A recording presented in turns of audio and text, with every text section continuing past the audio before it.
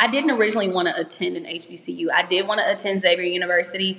It's a family tradition. Both the pharmacists in my family attended Xavier. I was so excited. And then I got to my senior year and we got the bill that even with the scholarship, it would be very expensive. 1, 2, 3, 4.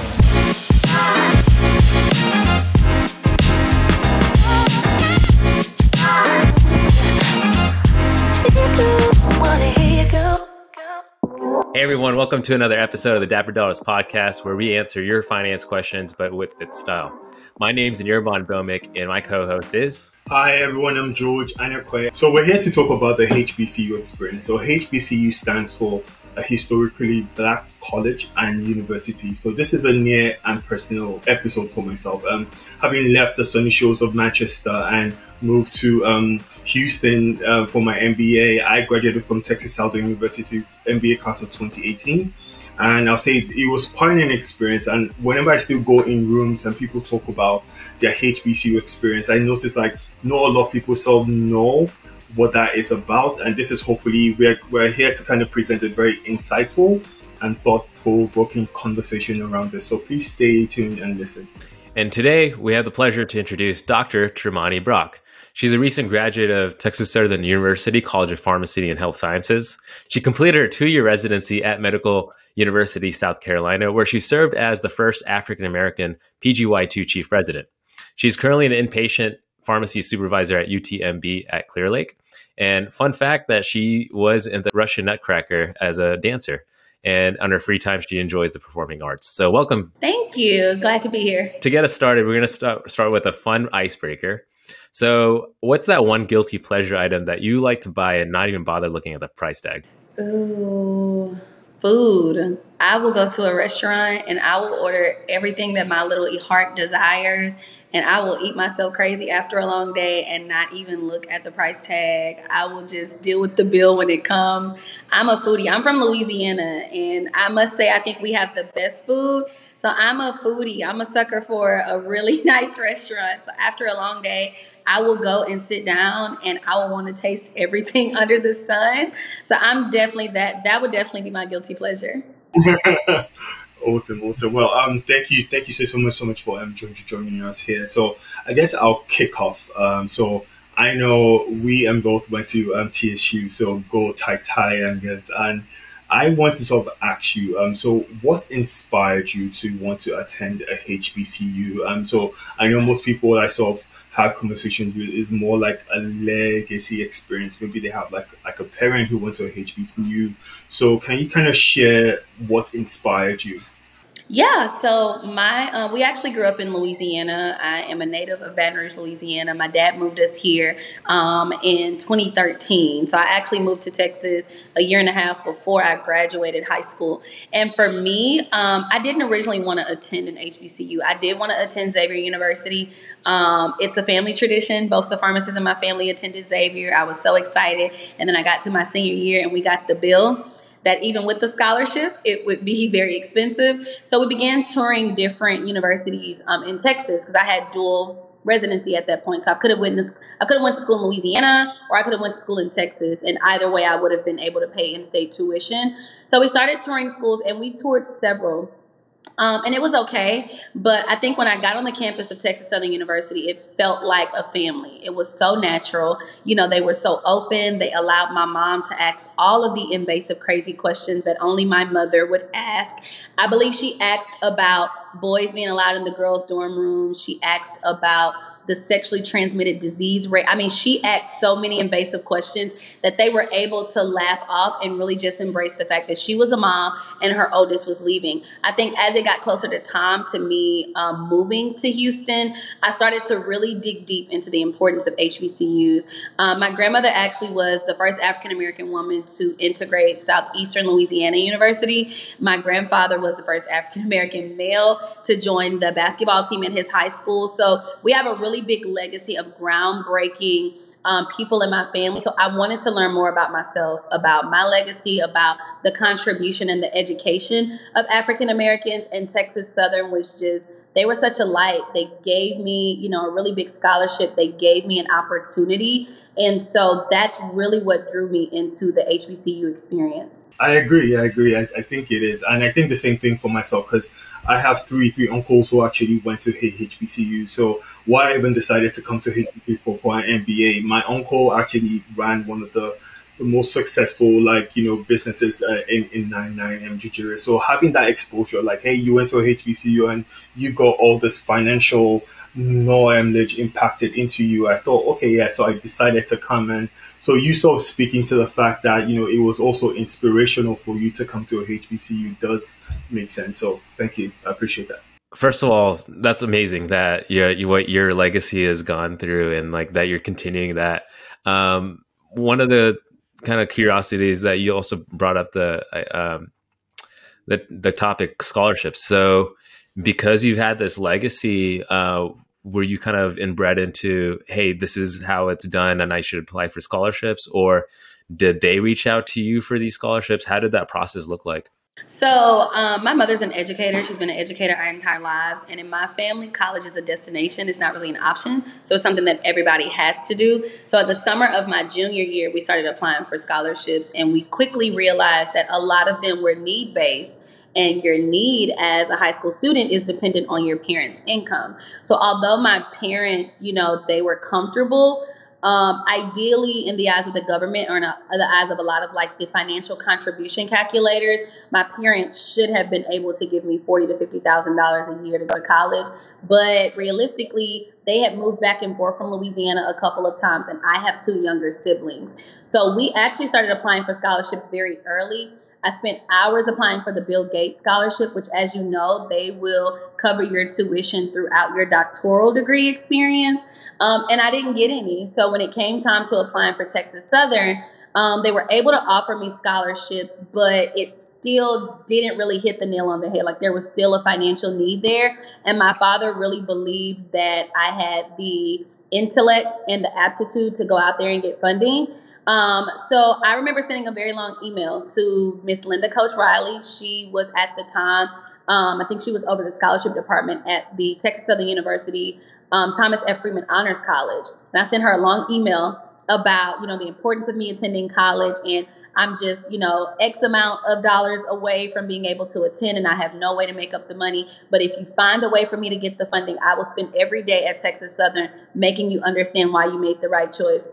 And TSU gave me the funding, and I went there, and in my first year, I met with the dean of students and the president, and I ended up getting the presidential scholarship my next year. And every year after that, I found a way to, join an organization or be able to be an advocate for my university and find other ways to get scholarships and finances. Because I went to pharmacy school, I still graduated with a considerable amount of debt, but there wasn't a single year at Texas Southern University where I wasn't able to get a scholarship, a grant, or some sort of funding from my university. And I think it really speaks to the amount of assistance and the amount of support you get at an HBCU.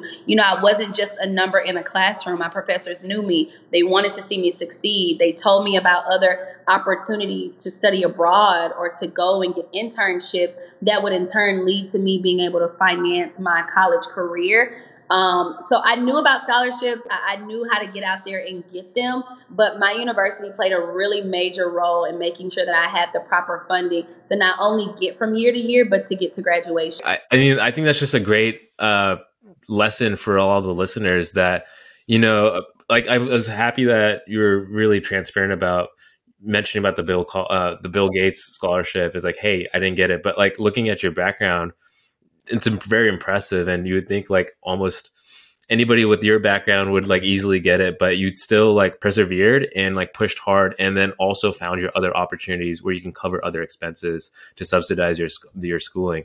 So I think that just shows it to for all listeners, just keep pushing hard and hard until you can get that result that you've been always achieving for. Yeah, I agree. And I think also for some, because, like she said, she wanted it and she went for it. I think a few people don't actually have that drive, but I feel, there's so many resources where that, you can actually go and do research on and ask questions about. And, you get to find ways where you can apply and, information that you thought you never knew wasn't there, but there's actually there, because I agree. I graduated with an MBA with zero debt, and that really helped because I was really involved in getting access to information on like scholarships, on grants and stuff like that. So that helps. I agree. Awesome. So I guess we kind of go to the next part. I know Anirban went through like this long introduction on your bio. You've got an impressive resume so far. But what people don't know is that you was actually a former Miss TSU, and it's just like you're someone who I've known who you are comfortable having so many hats on, and you do a good job balancing the whole thing. And so with that, I knew because we worked to get together on this. You were actually an ambassador for the Student Academic Support Services, and we know HBCUs they are a platform where a lot of students with low income backgrounds and sometimes first time college attendees, they come and they want to have a shot at like succeeding in life. And can you share a little bit on the impact of that program? Yeah, so I come from a very highly educated family. I mean, my grandmother, my maternal grandmother, was able to go to college. All of her siblings went to college. All her kids went to college. My father's parents actually stopped formal education in the 6th grade. They were raised in Mississippi at a really, really tough time for African Americans. And so they still instilled in all of their kids and all their kids' kids and all their great-grandkids, like, you got to go to school, you got to get an education. Even if not for you, for the fact that the people before you were not afforded the opportunity, right? So for me, I forever felt indebted to Texas Southern, and I felt like there was going to be someone that came behind me that needed to know it's possible. They needed to know that it was able to get done, that you really have to push forward. And I always tell people, like, see where you want to be in the future and work backwards. So when I got to TSU, I had a whole lot of complaints. There was a lot of things I didn't like, a lot of things I wanted to change, a lot of things I was like, no, it should be this way. And I remember Dr. William Saunders, he was the dean of students at the time. I remember him. I went into his office and he was like, you got a lot to say, but I think that you possibly have a really good way to work through it, so let me get you involved. So as a sophomore on campus, I served on the Board of Regents, and it really allowed me to see how universities work, how funding works, how, the state decides what funding looks like at these universities. So for me, being a part of the Student Academic Success Center and being able to work alongside you and so many other, empowering individuals allowed me to have direct connections to students, to know what the issues were, to know what the day-to-day looked like for them, to know what problems they were going home with. I may be able to afford school, but I don't have food every day. I may be able to go to school, but I'm a first-generation college student. No one taught me time management. No one taught me money management. No one told me that you were going to hand me a $20,000 check as an 18-year-old college freshman, and I know my mom at home really needs this money to take care of my siblings, or I really want a car. I like the look of the red Charger and the Challenger. And so a lot of those on the ground things that I learned from being involved, being Miss Texas Southern, allowed me to utilize those positions to go to administration and say, no, we need a program that's going to hold their hand their first freshman year. We need a program that's going to allow them to pick a degree plan that's going to be fruitful and forthcoming once they graduate. We need mentors. We need people to have open discussions with them. A lot of kids come into college and life doesn't stop. So you're still dealing with family death. You're still dealing with childhood trauma. You're dealing a lot of issues that happen on college campuses cause lifelong trauma. I worked with the police department on sexual assault and ways to prevent that, and rape prevention and human trafficking. I got to work with all of these departments because I would meet a student and that was their story. I would be in the elevator with someone and that was their story. Or, I would be at a recruitment event and I would have a parent come up to me and tell me, her child grew up in Chicago on the South Side and Texas Southern saved her child's life because she had already, lost a child to gun violence. So a lot of the positions that I took very personally.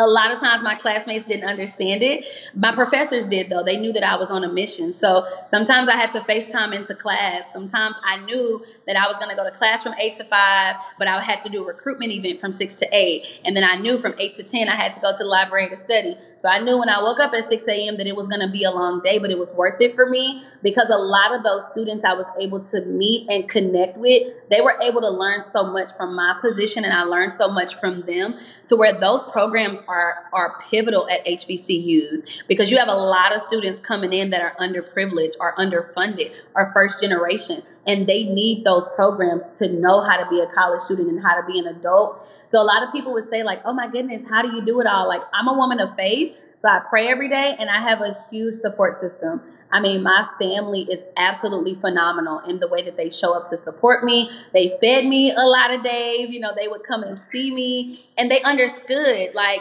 she's physically here for Thanksgiving, but we know that she's working on her next big project, or she just needs to sleep because she has to get up and study. And so I think coming from the background I come from and being able to connect with people personally allowed me to leverage those positions in a way that would be beneficial for others. Wow, that is awesome. And I mean, I'll say, I used to see her like have her Miss TSU sash, and 8 a.m. she's like having speeches in front of like hundreds of students and stuff. So it was really impressive.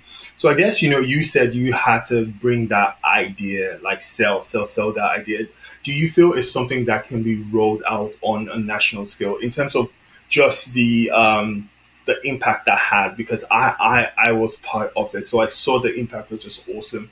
So do you think that's something that can be rolled out to a national stage? Because we talk about the wealth gap, and I feel it's teaching skill sets from an early age. Like, you start to kind of understand things. And so do you mind sharing a perspective on that too as well? Yeah, so I think the wealth gap is a really huge conversation. I'm glad that we're actually beginning to have it in a more equitable manner, because I think a lot of times people think it's a decision. And I believe before I went to an HBCU, I thought it was a decision. Like, I knew when I was a little girl, I wanted to be rich, right? Like, I wanted to be rich. I wanted to walk in a store and I want all 4 purses and all 6 colors, right? And to me, I thought that that's what wealth was. Like, I thought that it was having the monetary needs to ensure that your kids, your husband, everyone is taken care of. It wasn't until I got to college I realized, like, life sometimes determines things for you. Like, sometimes you don't get to decide what your upbringing is. You don't get to decide when you don't get that scholarship, and you have the intellect and the will to get through school, but you just absolutely can't afford it. So it pigeonholes you into only being able to do certain types of jobs. It wasn't until the last 5 years I've seen a boom in entrepreneurship of Black and brown people. I think the resources are now there for us to be able to play big ball. We're able to sit at the table and really learn more things. So I think when we talk about the wealth gap, I think it does need to be on a national level, but I think we need to start having honest conversations. One thing I always say, universities will always brand new degree programs, but we got to look at the return on investment. Like, we have to start to look at, we may have a recording industry management degree. We may have a degree in interior design, but are we partnering that with an MBA? Are we now creating a 5-year program where you have, a foundation in business? You just decided that you were going to do a focus or a minor in art. You're going to do a minor, in public speaking, or a minor in theater, because ideally, realistically, when you get out of college, student loans are knocking on your door. So you want to be able to walk away with not just the moment of having a degree, but how can I now translate this into a steady income and translate that steady income into wealth? Because that's another big thing I'm learning now. I'm a full-time pharmacist. And even for me, sometimes I look and I'm like, why am I paying back all this stuff?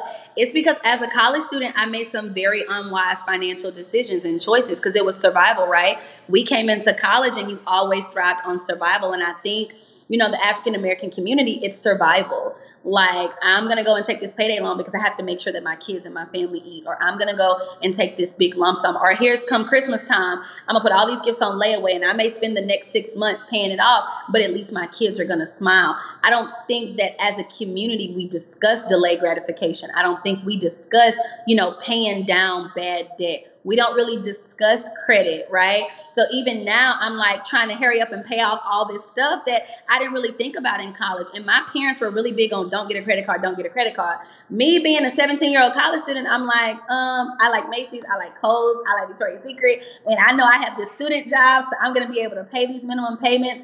And then that one semester where you're not able to work, you don't really think about it. So I think when we talk about the wealth gap, I think those are conversations that you need to have, like, kind of in middle school.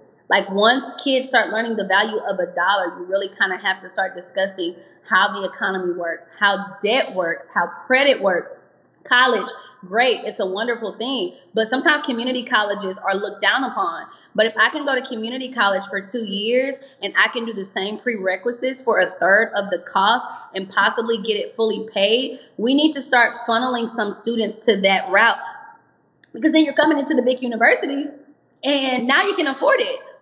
Now you've had 2 years to be at a junior college or a community college, and sometimes the maturity isn't there for kids to go straight from high school to college. So they go straight from high school to college and they flunk out in a year because we're praising the fact that they got accepted into this great university, when sometimes we know that they need that in between of the community college, which would also help them to start to build wealth, right?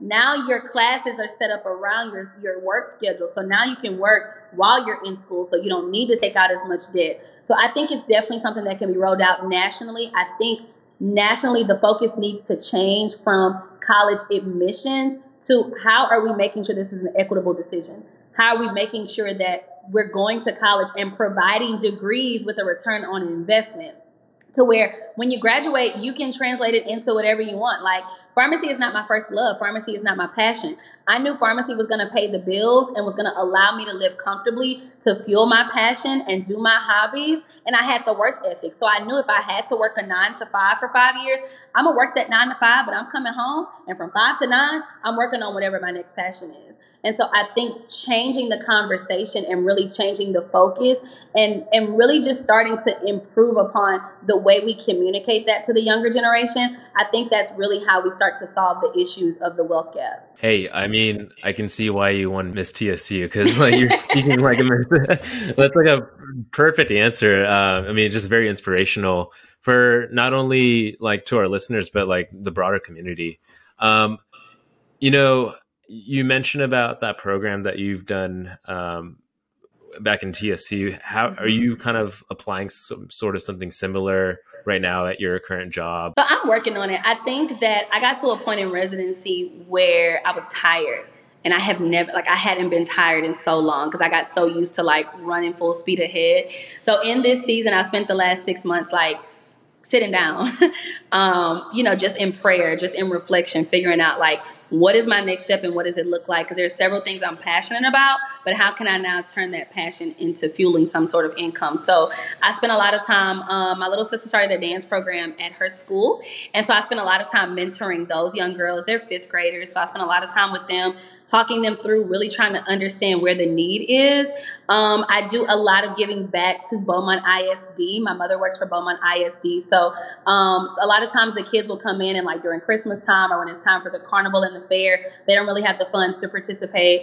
I'm also an adjunct professor in the College of Pharmacy, so I teach a class that prepares them for postgraduate opportunities. We look at CVs, we look at letters of intent, we talk about the real world, we talk about challenges for HBCU graduates, we talk about the pharmacy career spectrum and what it looks like 5 to 10 years from now, and why you still have to go out and find some other sort of certifications just to really be able to break even. So in this season, I've kind of sat down. I am working on something for next year. I'm trying to start a nonprofit to get to those kids in middle school, get to them in high school, and really talk about college. You don't want to do college? Okay, what do we want to do? What are you passionate about? What can you get certifications for? A lot of trade jobs are paying 6 figures now because we've somehow, as a society, tilted the conversation to college, and we've glorified, the degree, the 4-year college, the walking across the stage, when a lot of those kids walk across the stage into hundreds of thousands of dollars of debt. So just out of curiosity, like after you going through the whole pharmacy program, also residency,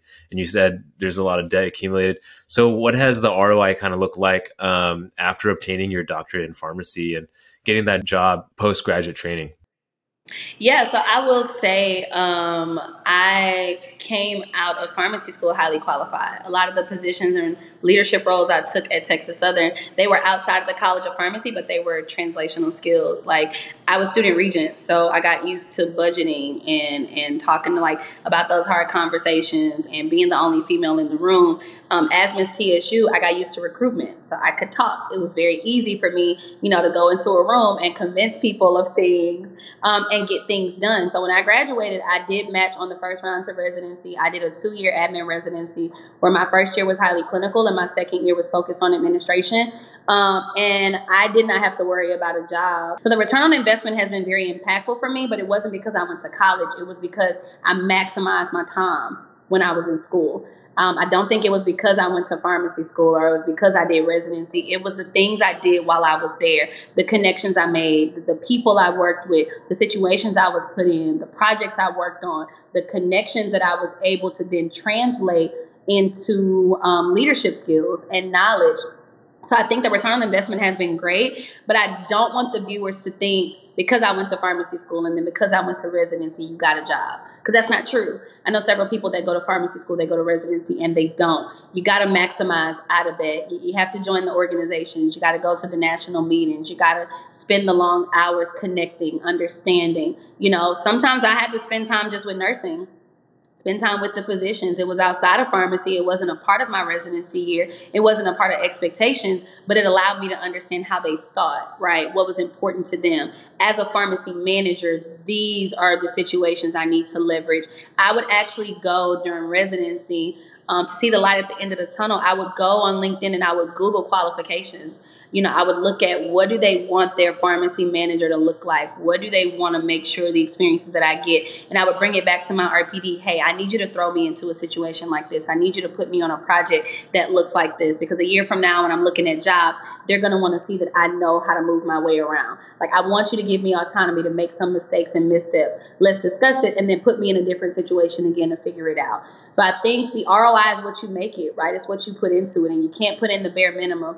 Texas has 13 pharmacy schools, meaning that for every job you're applying to, it's likely 50 to 100 other people applying to that same job, meaning there's about 3,000 graduates coming out every year. So it's not always a money game because you may want 60 an hour, but I got somebody over here that's going to take 55. I'm going to go with the 55.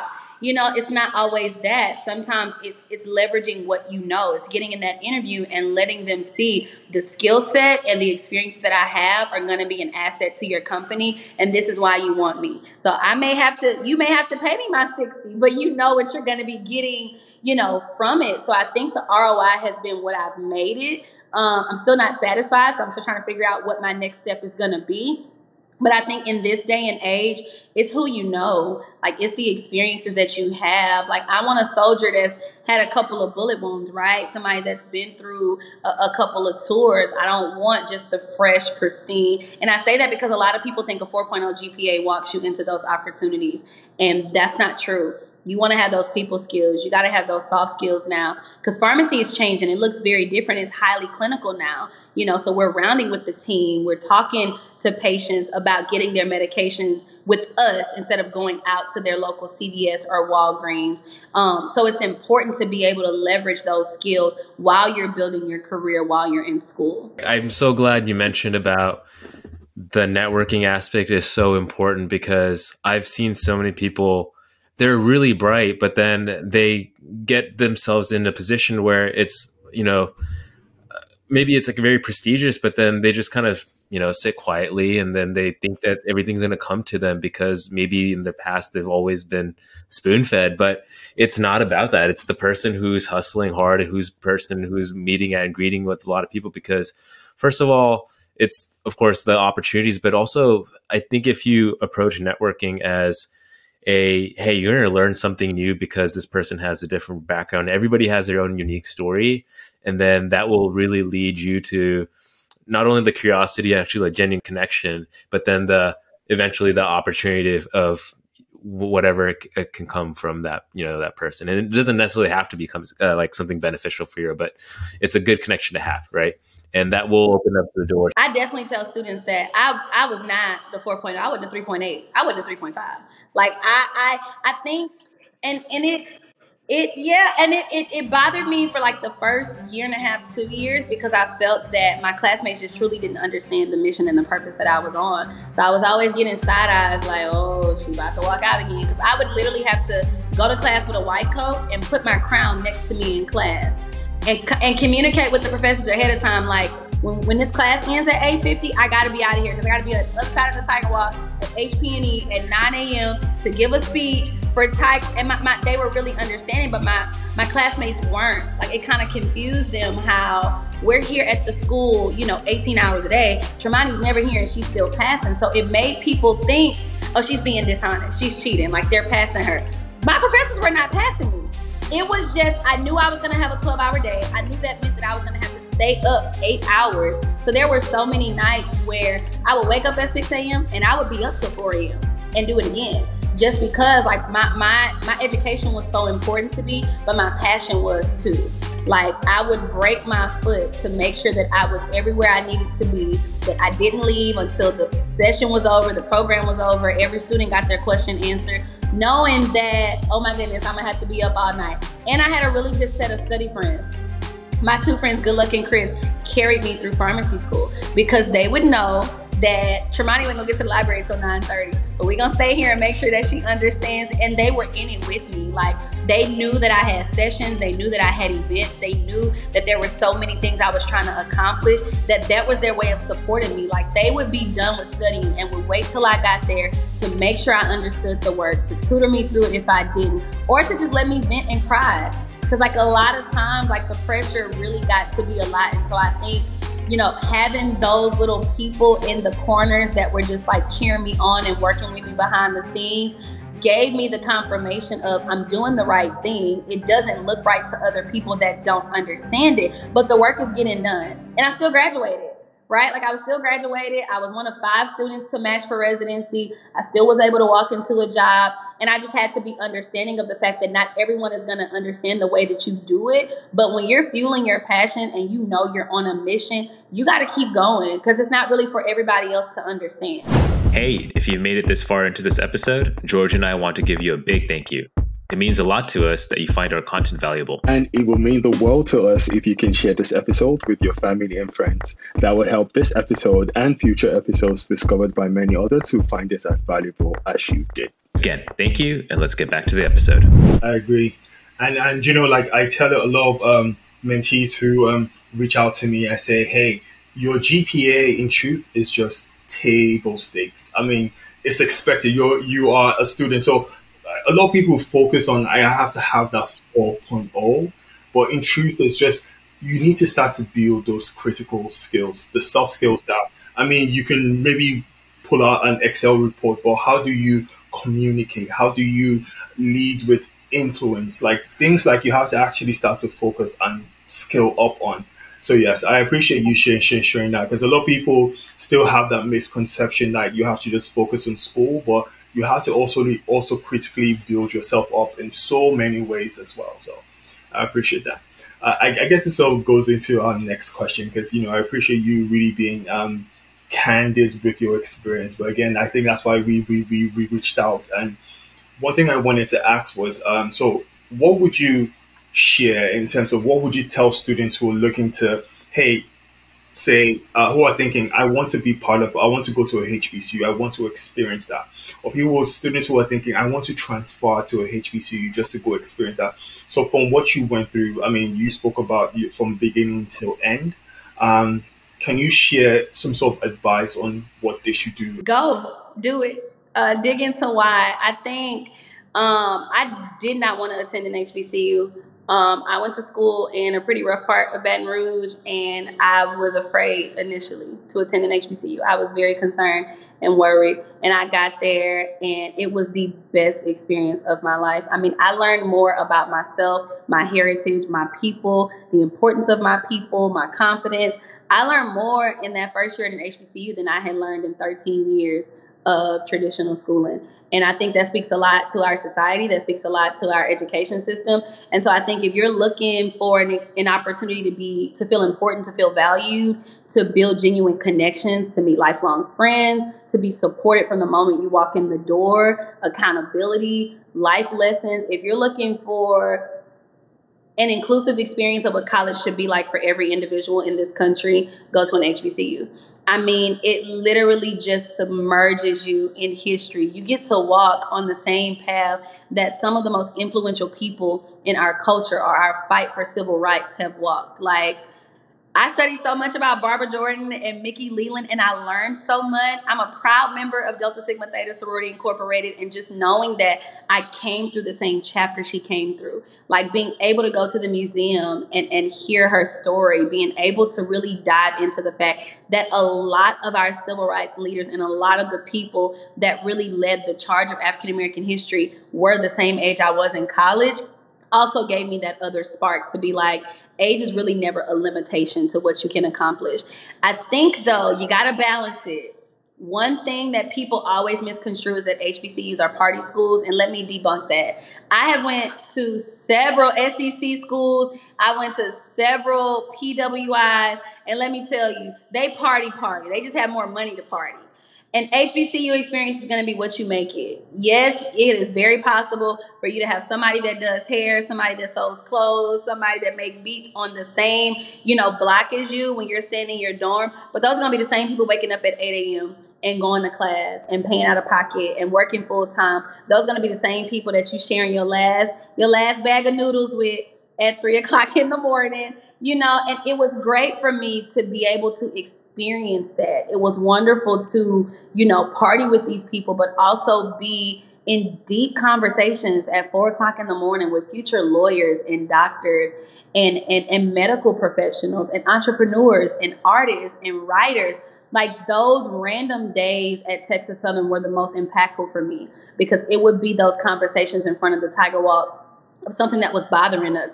It would be us having to come together to go down to the state to beg for funding to keep our university open. It would be, okay, another Black man got killed. What are we going to do about it? How are we going to talk about it? What does that look like on our campus? How does that trigger the student body, right? Like, having conversations with administration of the emotional burden of being a Black or brown person in this country, and going to my university and enjoying the fact that I now feel a part of something, but not getting too comfortable, because I know in 4 years this comes to an end, and I now have to be faced with the tools and resources to go outside. And that's one thing I can definitely say. I took an African American Studies class for the first time in my life, and Dr. Michonne Benson taught me how to utilize my HBCU experience as fuel and as a resource to call out inequities, to make sure that when I walk into the room, I didn't get the job because I was the brown face and you met a quota. I got the job because of my experience and what I'm able to do and what I can leverage. And so I think the HBCU experience is like none other. I appreciate the fact that in the last 2 to 4 years, we're getting more funding. People are now like calling out how enjoyable it is, but we're not new to this, right? Like, HBCUs have been around for a very long time. And if we don't continue to have the same support, equity in funding, they'll be a thing of the past.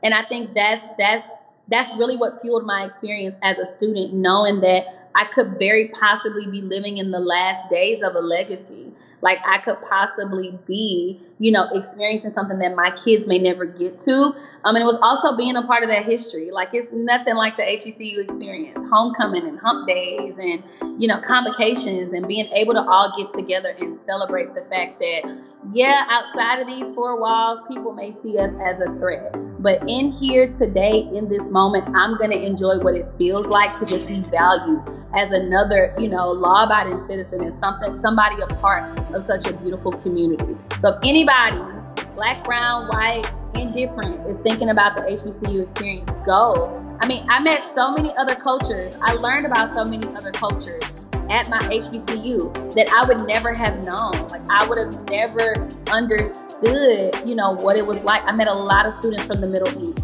I met a lot of white students that had so many questions, and the HBCU gave us a comfortable and safe environment to have a discussion about race, to talk about how some things are innate. Sometimes they walk into privilege and don't know it, right? And my HBCU gave me the platform to have those conversations in a non-emotional manner that allowed them to equally be able to express how they were feeling. That presidential election was a big one, and I don't even got to say which one it is, because y'all know which one it is. And we got together with the University of Houston, and we had an open discussion about what made us afraid, about what made them afraid, about how race really fueled and shaped what the country looked like for those 4 years. And I don't think, had I not attended an HBCU, I don't think I would have ever understood it, because we lived in the suburbs. So a lot of the racial injustice that were going on, we didn't experience as children. My parents did, but we really didn't know. So it wasn't until I got to an HBCU that I was like, oh, racism is still a thing? Oh, okay. And I had to lean into the way that it was done. I had to lean into the fact that all the surrounding universities get billions of dollars in funding. And my university, for the first time since the inception of my university, we got $90 million, and they called it historic. But right across the street, they got $3 billion, right? So I had to look into what underlying tones were there and what was the purpose of my institution, and the fact that nobody thought HBCUs would thrive and live this long. You know, HBCUs were just a containment environment at the time to appease the culture. Now look at us, you know, we're making historic moves in graduation rates and, you know, creating gymnastics teams. And we have an aviation school at my university where we put students in the air. We just bought another airplane. We have a college of pharmacy. We have a college of law. We have a law school. We have a business school. We have a world-renowned education program. And I don't think that wasn't the outlook for HBCUs when they were first, you know, conceived or thought of. So I think when I talk about the HBCU experience, I'm so passionate about it because it framed who I am as a woman, that anybody that's even considering go, even if you don't know if you really want to go and experience it. And then you can kind of think through it while you're there. But I think for anybody, any race, creed, culture, religion, an HBCU will really make you in tune with who you really are, like on an atomic level, but also make you see the value in the world around you. I wanted to ask you this question. So you learned a lot, right? Not just within like the Black history and culture, but also outside of that.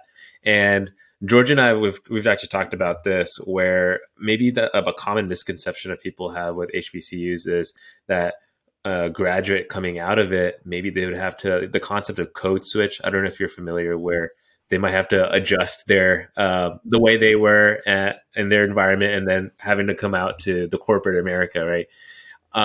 So did you have to go through that, or would you say that it was more of natural? Or yeah, I mean, I'm curious out of that. So again, my mother, the original Dr. Brock, my mom raised us on code switching. She made sure we understood, because Louisiana people tend to have an accent. She was a grammar teacher, right? Like, she had her degree in English. So she was very big on how we talk at the house and how you get out of this house and act, and how you get out of this house and pronounce things is completely different. I think as far as being in an HBCU, I naturally pronounced my letters and words, and people were very confused on you grew up in Louisiana? But it was outside of my door, regardless of attending an HBCU, I knew how to carry conversations. And I think being in an HBCU, a lot of times, being on the board of regents or doing recruitment, a lot of times I found myself being the only brown face in the room. And so it did make me feel let me make sure I sit up extra straight and make sure that I don't make the other person uncomfortable. When the pandemic hit and the situation with George Floyd, I told myself I was no longer doing that, because I think that for me, the way I pronounce my words doesn't change my intellect. It doesn't change my experience. It doesn't change my education. The way that I talk may make you uncomfortable, but that's a problem for you, not a problem for me. And so in my 2 years of residency, I did experience racism. It was very up close and personal. I always tell people that was the worst 2 years of my life. And what I dealt with at that institution, I really tried to fit in. I really tried to suppress who I was and make sure that every word was pronounced, and don't make crude jokes, and don't call things out. It's okay. And it drove me to depression. And I think once the presidential election came around, I told myself, I think it was November of that year, that I was never going to allow myself to get to that point again, because the purpose of who I am is built in every part of who I am. And so it really wasn't until I graduated that I decided to stop code switching. That I decided to call things out in the meetings, that I decided that if I'm going to do this presentation, I'm going to present it professionally, but what I say is going to be how I say it. And if you don't understand, you can ask for clarification, but you're going to be the one uncomfortable in this room. It's not going to be me. And that was a really big decision, because if you look at what's deemed to be professional and what's deemed to be appropriate, typically it does not include Black culture. It doesn't include braids. It doesn't include changing your hair. It doesn't include the long, it doesn't include a lot of those things. And even the definition of professionalism, if you dig into the history of why that was created and what that was, it was just another barrier. So for me, I spent a very long time code switching, whether it was as Miss TSU, whether it was as a part of my, sorority, presenting as a pharmacy student. But even now as a professor, like I talk the way that I talk. Even now as a pharmacy supervisor, and I think it makes me more relatable to the people that look up to me or to the people that report to me. I naturally pronounce my words and I naturally pronounce my grammar. I naturally have a relaxed conversation, when I'm at home or when I'm with my family. But code switching is a whole different burden that typically it's the brown community having to bear. Like typically we're the ones worried about code switching. They're going to say whatever they want to say. I don't mean they as white people. I mean they as whoever's uncomfortable with the way that you carry yourself. They're going to say it the way it comes out of their mouth. They're going to say whatever they're going to make whatever joke they want to make. When they make their jokes, everybody laughing, it's funny. And then I started realizing when I made my jokes, it wasn't funny. Like, you didn't think that was funny, even though it was accurate? Because my jokes were rooted in truth, right? We were rooted in, if we're going to talk about this and we're going to play about it, we're going to have a real conversation about what's going on. I dug deep in residency into the word ghetto because everything that was an inconvenience was ghetto. It was very ghetto. And my roommate had to live in this ghetto neighborhood. And she was around this ghetto. And I was like, explain to me what's ghetto. Is it ghetto because there's a lot of people that look like me, or is it ghetto because it's inconvenient? Because when you look into the history of that word and how that word is used, different environments you say that word in, it's going to sting me a little different. And mind you, I moved to Charleston, South Carolina a month and a half after the George Floyd situation. So tensions were through the roof. So it became a mission of mine to call it out when I saw it and to be true to myself, because it is very hard to code switch. Like you get used to it after a while, but when you think about the burden, like every decision I made while I was there really made me overthink. What does my hair look like? What am I wearing today? What music am I going to listen to? I had one of the residents walk up to me one time in the office. We're going to play Dixie Chicks. We know that they're kind of racist, but we want to make sure that you're good. And I'm like, oh, okay, yeah, turn it on. Knowing that if I was to play Anita Baker, or if I was to play Aretha Franklin, or if I was to play, the music that I like to listen to, knowing it would make the entire office just like very uncomfortable. But I'm like, okay, let's do it. Because I want you to know that when it's time to pass the auxiliary cord, we're going to play some Isley Brothers. And I want us to have the same energy. Because when I think about it, I think the sense of pride in our people is rooted in resilience, right? It's rooted in being able to accomplish things no matter what. When we talk about pride of other communities, it's rooted in oppression. It's rooted in making sure that other people are underneath and that you're above. And so I think when we talk about code switching, I always convince people be professional, but don't feel like you have to put on a face, because it's going to become a burden that you really don't want to carry continuously. So I personally just don't do it anymore. I like that. I love that response. Yeah, that was awesome. On a fun note, can you share what Tramauni is up to these days? I know you had mentioned, like, obviously being involved in so many things, but just get to share on any community efforts, anything on philanthropy that you're actually part of. Yeah, so I am working on my nonprofit called Making It, and it's really more so based around ensuring that young girls really have the proper resources and tools, emotionally, mentally, physically, to be able to go to college and beyond. So what does life look like after high school? I see a lot of the, the idols that kids have nowadays. When I was growing up, it was Michelle Obama and Condoleezza Rice and Oprah and all these wonderful people. And now we have other people, which are usually like we kind of glorify hypersexuality, and we glorify, women being half dressed and having to be with someone for financial gain. And I kind of want to make sure that they know that down here in the real world, like that's not always what life looks like, and that there are so many other options. I spend a lot of time with my family now. I'm trying to make up for lost time, just because being in school and being so dedicated, I missed a lot of time. I missed a lot of funerals. I missed a lot of weddings. I missed a lot of holidays. So now I don't miss anything. Like I go to everything.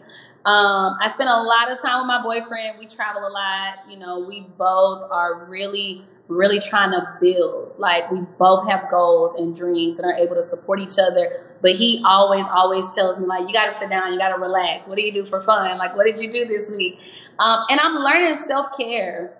Like, I never really thought about that, because I feel like when you're in it and you're running towards a goal, like, you're trying to run towards the goal. So you don't think about, like, the hits that your mental takes. You don't really think about, like, the lack of, like, emotional maturity you have. Because, like, I went to college at 17. I graduated at 23. I went to residency and finished at 25. So there really wasn't time in between there to really understand myself or really understand other people. So I'm really working on that now, like reading a lot. You know, I love my therapist. I go to therapy. I spend time with family. So I really wanted to give myself like a concerted period of relaxation before I hop back out there. I like to sleep.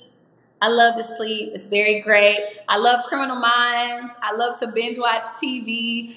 But I love to decorate too. So I love like home shopping and decorating and like doing little things like that. So these days I am trying to figure out what my next step is. I'm really honing in on like family and spending time with like the people that I love. But I do know like when I do get back out there, it's going to be wonderful, because I will have had like a break, understanding like where I am now, what life looks like outside of college, because I have a lot more free time. So really just trying to like find my own way and figure out like what is it that I want to do in this next season of my life. Well, there you have it. I think it just shows that, you know, the way you portray yourself, and I've mentioned this to George even when you were off camera, and then I kept on telling him like, your responses haven't always been like Miss TSU, powerful young Black woman. It's been an awakening piece from this episode. So where can our listeners connect with you or even ask you questions? Yeah, so my Instagram handle is THE Dr. DRMAE. So the Dr. May. No underscores or anything, because I can't remember all of that. On LinkedIn, they can find me on Tramauni Brock. On Facebook, it's also Tramauni Brock as well. I have not launched my website yet, but when I do, like, those social media handles are the ones that I use. I do not use Twitter. I don't use TikTok. I don't know. I'm just old, I guess. I don't really know how to. But the Dr. May, or my legal name, Tramauni Brock, on Facebook or LinkedIn, they can find me there. Now, I'll just say, just a quick question. Did you get to keep your crown as Miss TSU? I did. So there's 2 crowns. There's one crown that you get the night that you get crowned, and then there's another crown for coronation. They're at my mother's house. She's a bit of a scrapbooker, so she has like she has this huge shadow box with like my coronation dress, my crown, all of my like certificates, because I won all the categories. She has both the crowns at the house, and she loves to show people everything her baby has done. So yeah, we did keep them though. We have both of them. In truth, I think she has every right to be proud. I mean, I witnessed it. I think did a lot, so that I'm really proud too as well. So. And again, just thank you for just being willing to come here, and again, just sharing your perspective. I think people will take away so much from this conversation. So big thanks. Thank you guys for having me. Thank you for tuning in. If you found this episode helpful, it would really help us out if you can leave us an honest 5-star review on your favorite podcast listening platform. Also, it will be awesome if you can share this episode with your family and friends. That would help gain traction for this episode and our channel. And finally, don't forget to look good, feel good, and do good. See you at the next episode. Bye.